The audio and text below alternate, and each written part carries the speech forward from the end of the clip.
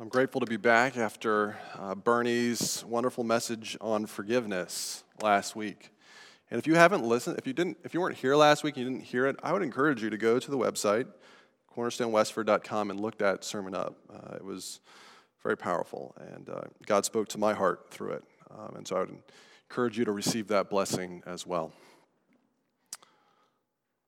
Today, I want us to each recall to mind a relationship, a specific person that we have trouble with, that we have conflict with, that we bump into perhaps the wrong way. Now, for some of you, you're already thinking of a name.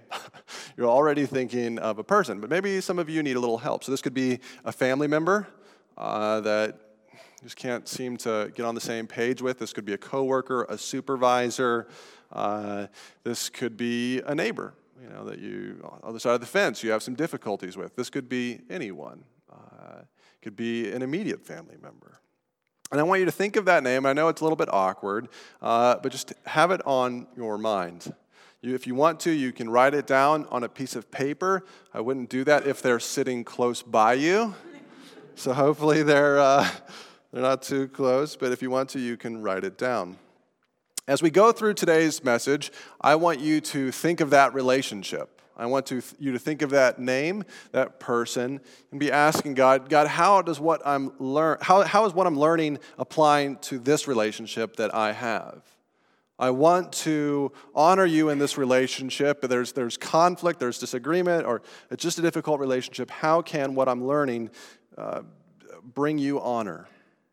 We're going through a sermon series called Conflict and Peacemaking, and we're following the 4 G's of peacemaking by Ken Sande. He wrote a book on biblical peacemaking, and 2 weeks ago we went through the first 2 G's, glorify God and get the log out of your own eye. So I want you to think of that relationship, kind of review through these steps, glorify God.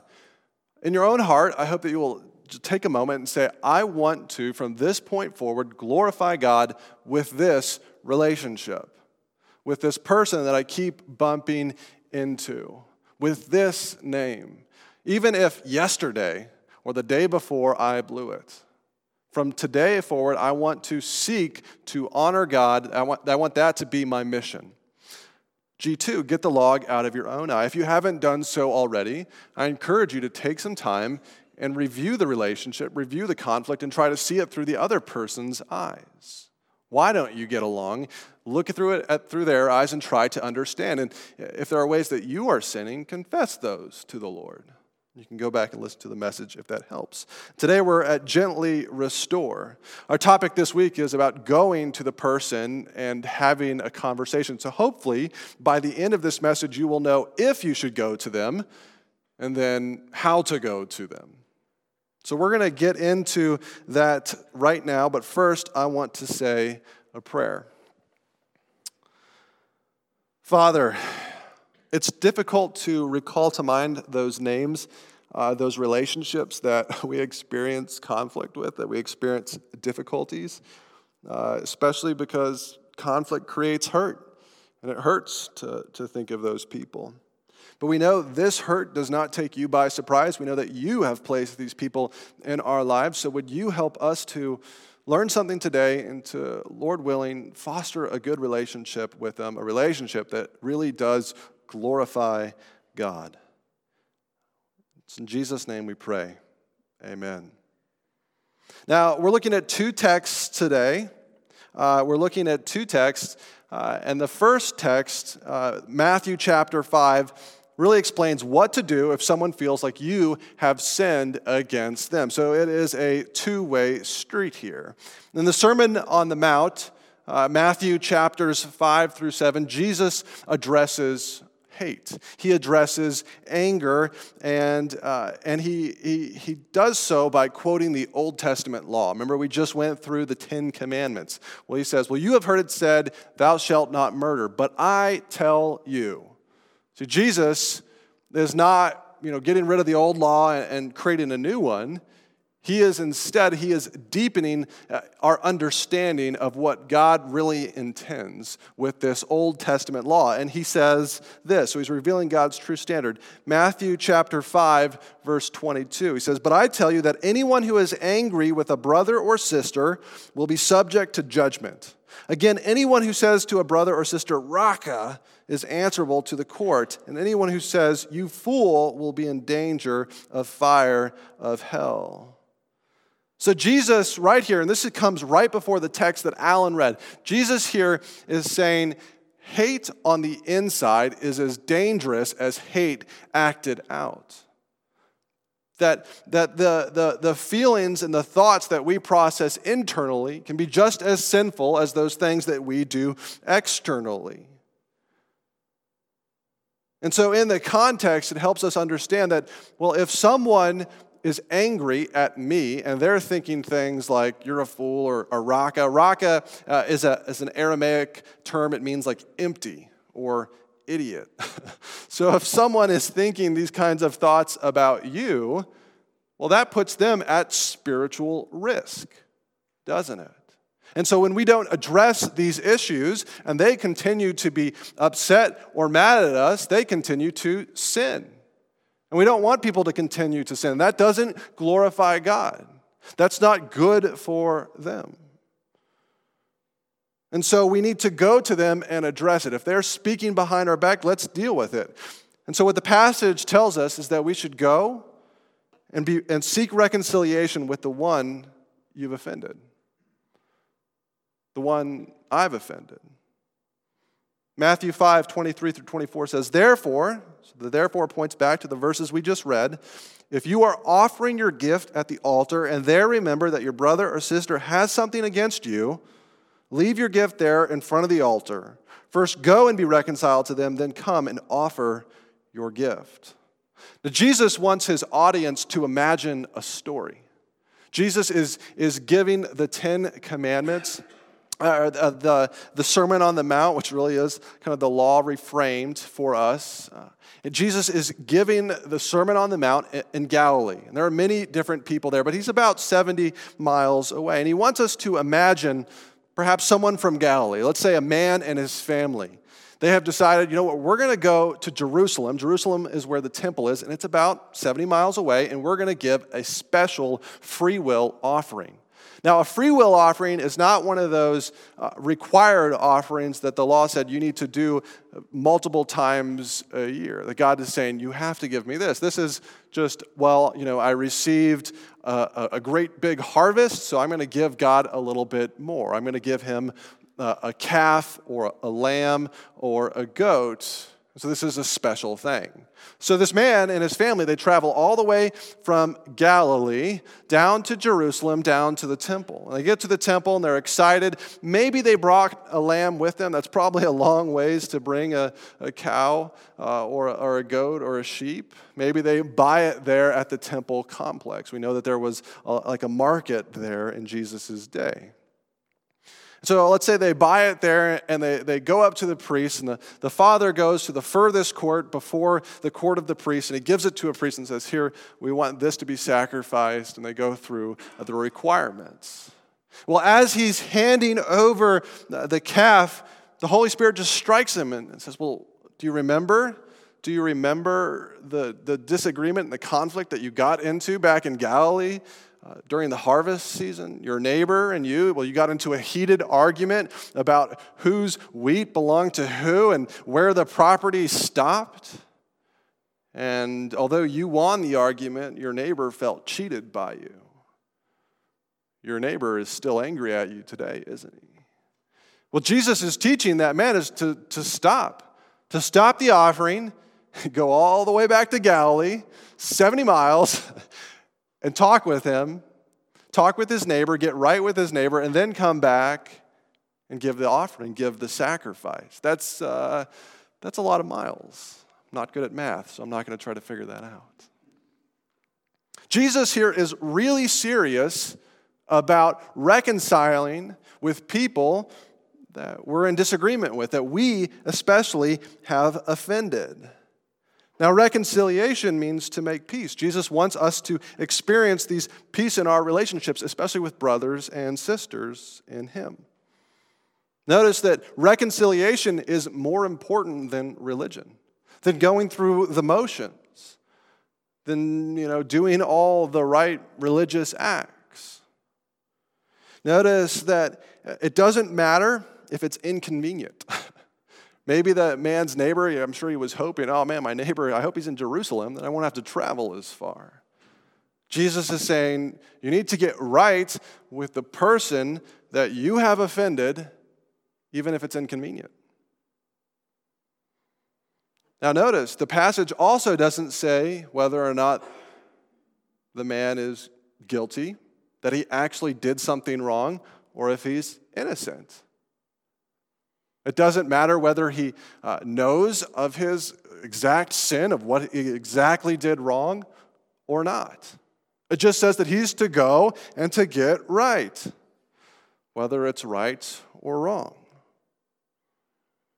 So we need to take a step back for a moment and apply this to the name, to the person that is on your mind, that you're in conflict with. Do they feel like you have wronged them, that you have sinned against them? Now, if the person you have unintentionally, perhaps intentionally hurt is a fellow Christian, so this passage is written, Jesus says brothers or sisters, so he's writing primarily to Christians, so we're going to look at them first. Jesus says that seeking reconciliation, seeking to heal that relationship should be our top priority.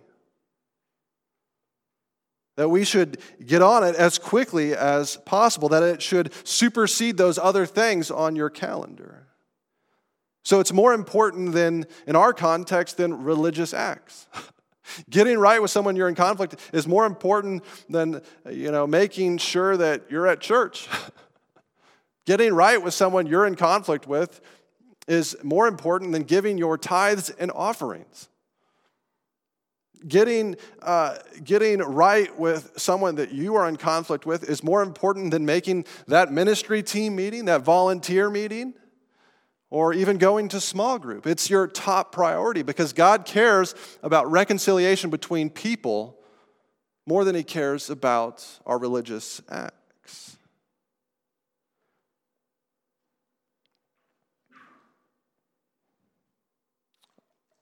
If you're thinking of a name, what does that mean for you? If this is a fellow brother or sister in Christ that attends this church, I want to encourage you. Tonight after the service, try to get right with them. Have a conversation or schedule a time that you can both sit down and have a conversation. Make it your goal to have that difficult conversation before next Saturday, before our next worship service, because to Jesus, that's the priority. That's a challenge. That's a challenge for all of us. Now, if this person that you're thinking of is not a believer, is not a Christian, I still think there are many principles that we can take and that reconciliation should be a top priority. We can still approach the one that we've offended intentionally or unintentionally humbly, depending on Christ with lots of prayer, and apologize and say, I'm sorry. I didn't mean to hurt you. And have a conversation. Maybe they'll ask why, and it'll give you an opportunity to share, I heard God's word, and I was listening to the Bible, and I've received forgiveness from Christ, and so, I feel like I should come and make sure that our relationship is good. Go and seek reconciliation with the one you've offended. Now, our second passage, Matthew chapter 18, so we're transitioning from Matthew chapter 5, which speaks to us offending.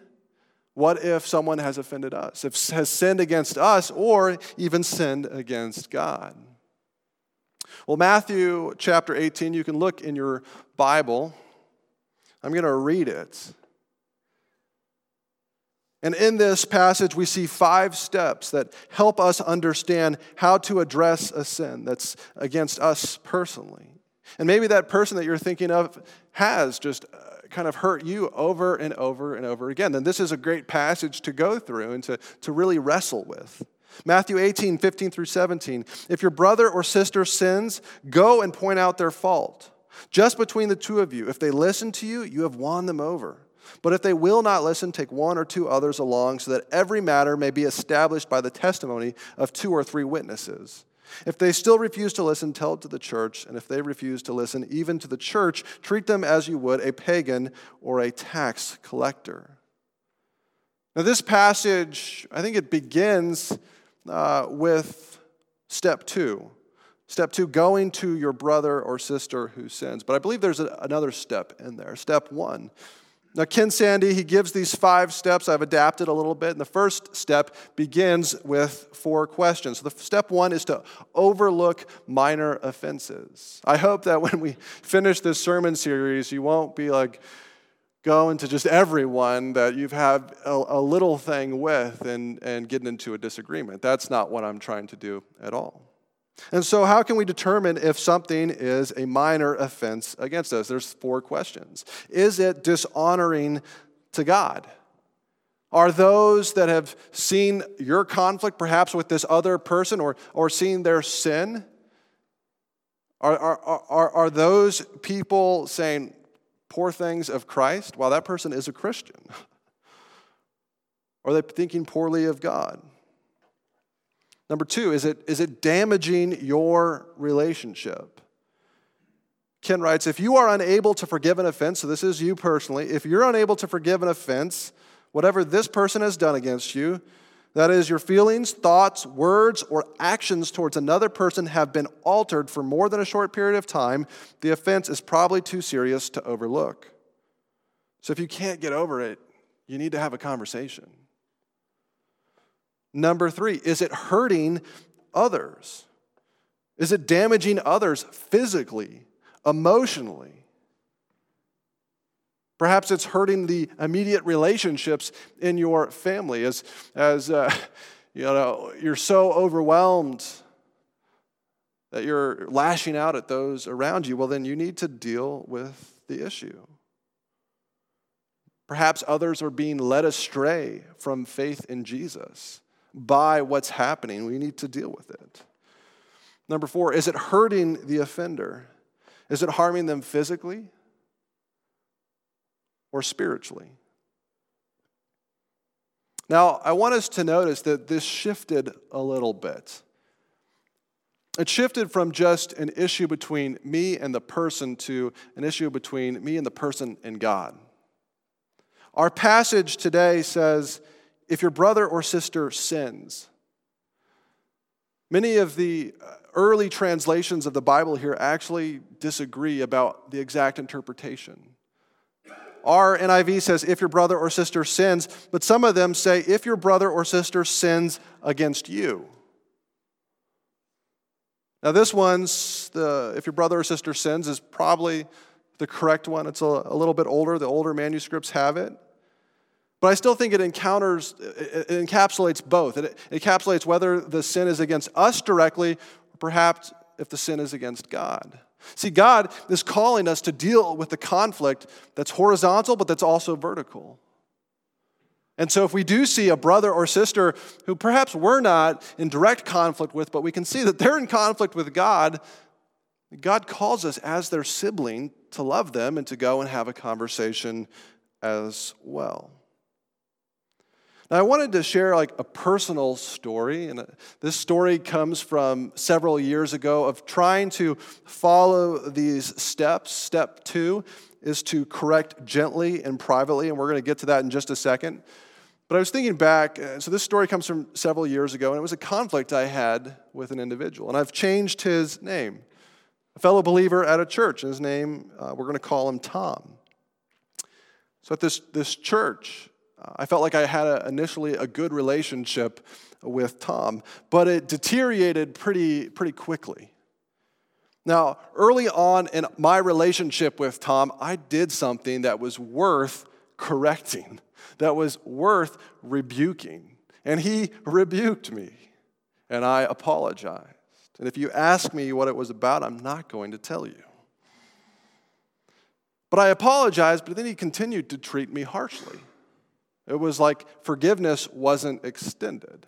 But then I noticed that the harshness was just a continual pattern. It wasn't just with me, it was with others as well. And I didn't know about the 4 questions. I knew about the Matthew 18 passage, so I really wrestled with what to do. And honestly, I procrastinated. I put it off. But that had the effect of me getting more and more resentful, more and more bitter, more and more wounded and hurt because I didn't go and deal with the issue. And after a couple months, I personally was ready to just leave the church. And that can happen, can it? If we don't deal with our conflict with our brothers and sisters, we just want to get out of there. But the Lord was gracious to me, and finally I went and had a conversation with him. And I explained to him, I don't think you like me, like what's going on here? And he admitted, this was not an intentional harshness. It was not an intentional sin towards me. And we were able to talk about it, and he apologized, and I forgave him. But our relationship was not like the best friendship after that. It's not really like one of those like beautifully packaged stories. We eventually parted. I left that church for other reasons. But I share this because God doesn't say, you're going to go through these steps and it's going to work out perfectly. He just calls us to seek to honor him and to trust him as we go through these steps. To say, Lord, I'm going to try to handle this conflict, this issue with this person that you're thinking of. I'm going to try to handle it your way instead of my way. Instead of the way that I would naturally choose. Because each and every one of us has a way that's natural. Where we just want to go in either fist swinging or we want to run away. And neither of those ways are God's way. God's way is to just deal with the conflict, deal with the issue head on. And step 2 is just that, correct gently and privately. Now, the word correct, I really don't like the NIV's translation where it says, go and point out their fault. Have you ever had someone do that to you? Kind of pointed out your fault, and you're like, oh, thanks, that felt good, right? The NASB says it more clearly. It says, if your brother sins, go and show him his fault. So the original language has this idea of help your brother or your sister see their sin. The image we got, I know a couple weeks ago we talked about like the blind leading the blind. You're to help them open their eyes, but there's this image of a mirror to help them see their sin. What do you do when you look in a mirror and the lighting's good? Well, you kind of see yourself for who you are, and it's not always real pleasant. Sometimes it's great. Joe, it's always good when you look in the mirror, I bet. But there's value in it, right? There's value in seeing our blemishes and seeing our sins so that we can honestly deal with them. The original inventor of the mirror, so I was wondering, how did the modern mirror get made? In the 1800s, a man took a thin pane of glass and he poured metallic silver on it. And that's how we have our modern mirrors. Mirrors have been around for thousands of years, but only recently are they really clear and you can really see yourself. Metallic silver is in a mirror. There is value in seeing yourself clearly. There is worth. It's not always easy worth. Sometimes it's very painful, but God calls us to examine ourselves. The word show him comes from the Greek word rebuke. When I think of rebuke, I think of like criticize, like call someone out in public. And Jesus certainly did that in his ministry, but the way that he's using it here is not a criticism, it's a restoration. It's really a correction. You go and you talk to someone so that you can restore them to a good relationship with you and restore them to a good relationship with God. And we can see this from the immediate context. See, our passage in Matthew chapter 18 is like a sandwich. On the first half of our passage, there's a parable about a lost sheep. And Jesus tells this parable and says, if you have 100 sheep and one of them goes missing, well, you're going to be a good shepherd and you're going to go after that one sheep that is missing. It's wonderful to seek that lost sheep. Jesus is highlighting the importance of restoration in that parable. And the second parable, on the other half of the sandwich, is about an unmerciful servant that is unwilling to forgive a small debt, even though he has been forgiven a great debt. Once again, emphasizing the importance of forgiveness, of restoration. So we seek to correct gently. We seek to restore. The word gently comes from Galatians chapter 6, verse 1a. It says, brothers and sisters, if someone is caught in sin, you who live by the Spirit should restore that person gently. So we're not to go in fist swinging. We're to go in relying on the Holy Spirit. And how do we do that? We pray. We pray more than we talk. And we go in with a heart attitude that says, I'm not going into this conversation trying to get my way or trying to inflict the wounds that I have received. I am going to try to restore this relationship, to bring healing. And maybe it will never be as good as it was. But in this life, I want both of us to taste a little bit of that gospel healing, that Christ-centered healing that I can experience, that we can all experience through the power of the Holy Spirit. If I've been forgiven, I want them to experience that forgiveness as well, and I want this relationship to glorify God.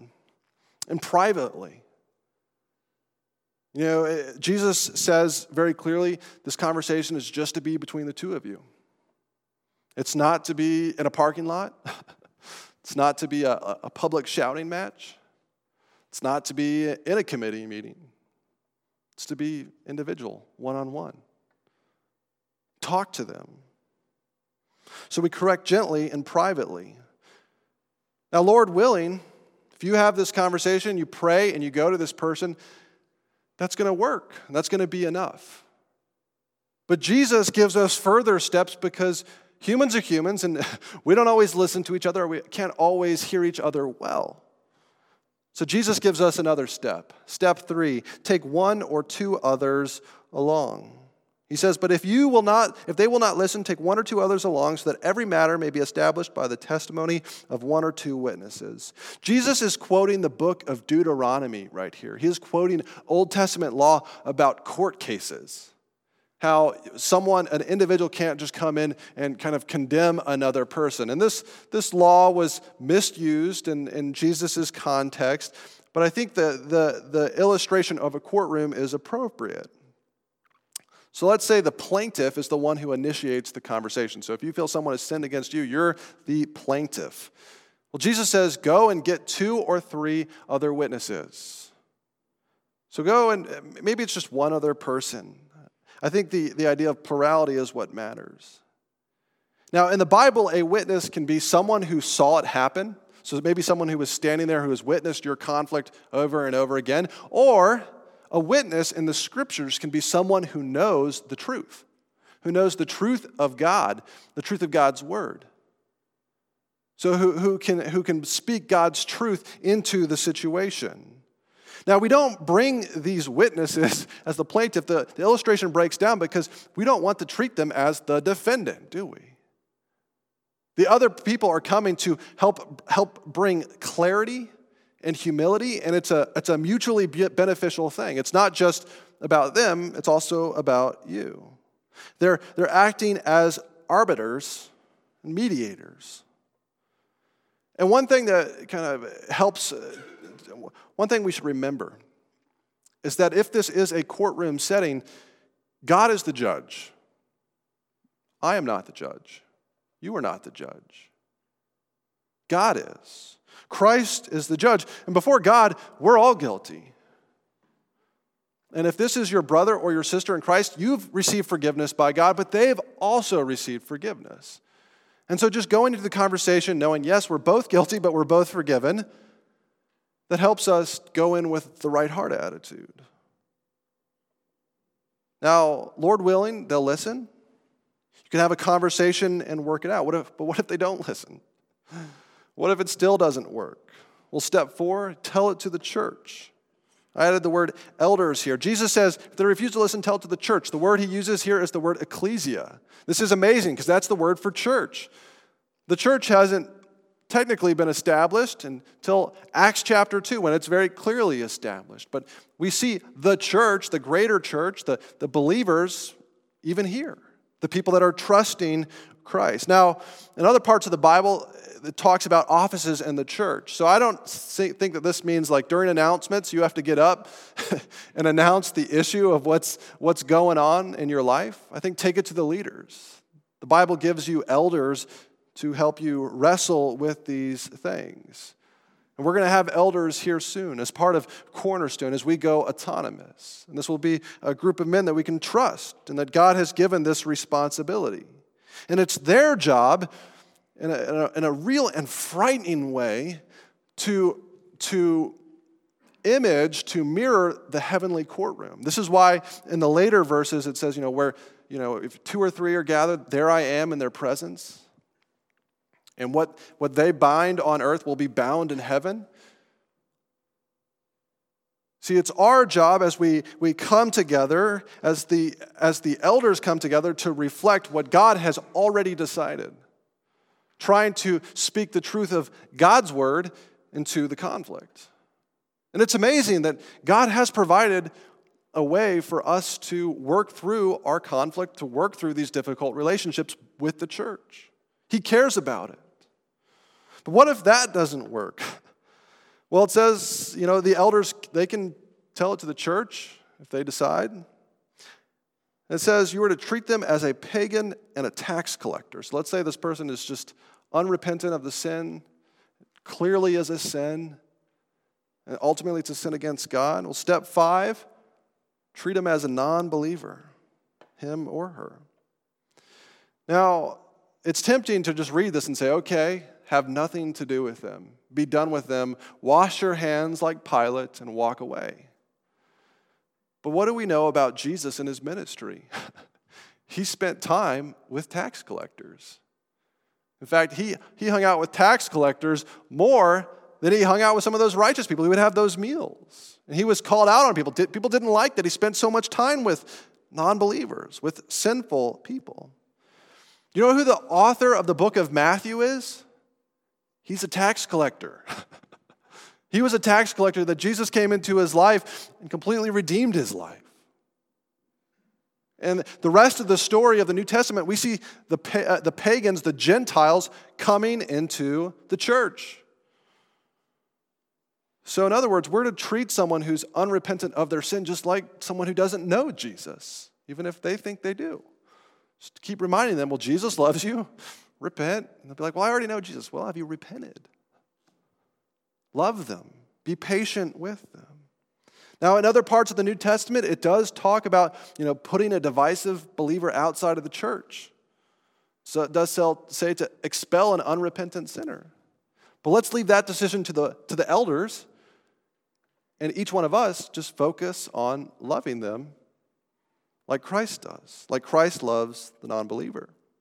This is a big process here. There are 5 steps. You were thinking, well, I just want the relationship to be good. I don't want this to suddenly turn into like a church discipline case. Where did this come from? I thought we were having a series about conflict and peacemaking. Well, Jesus is really serious about peace, but he's serious about true peace. He's not serious about fake covered up peace. He really wants to deal with our sins because our sin is the root issue of what causes conflict.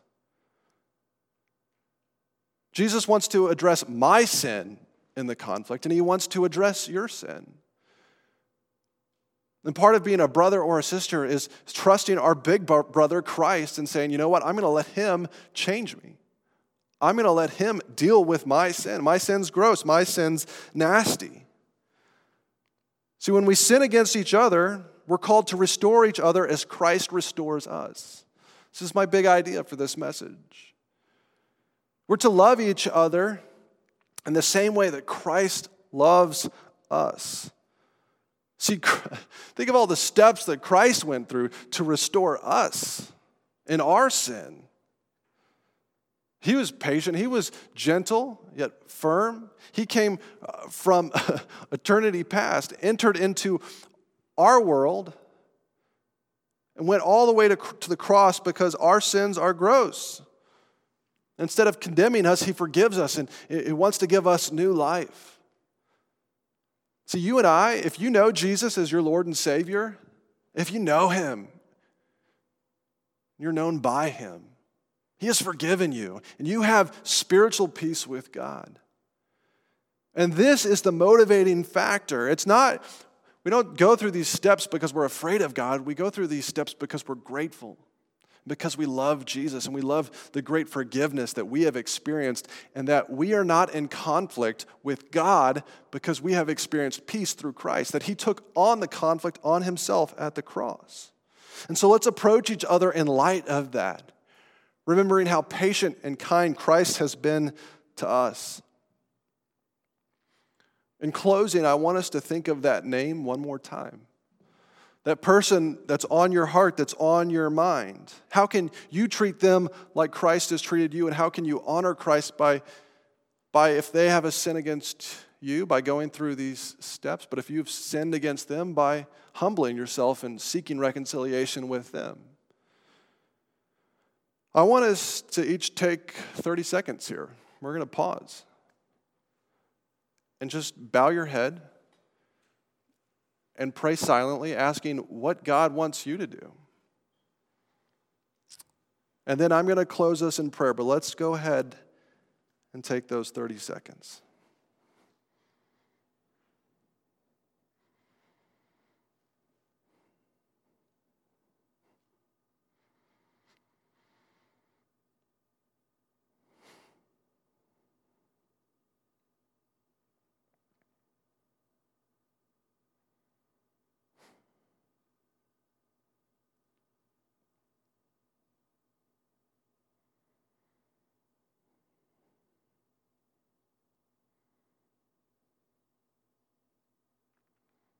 Dear Jesus, we want to have a healthy relationship with this person that we're in conflict with. We know that you have given us ways to do that in your word. And it means humbling ourselves and doing it your way instead of our way. But God, we're so grateful, Father, that you sent your Son and he humbled himself. He humbled himself first. He became a man and died in our places so that we can have eternal life. Lord, we want this relationship that feels dead to experience eternal life. Would you renew it? Lord, we lift up this name to you. It's in your hands. I pray for the offering. Would you bless it? It's in Jesus' name we pray. Amen.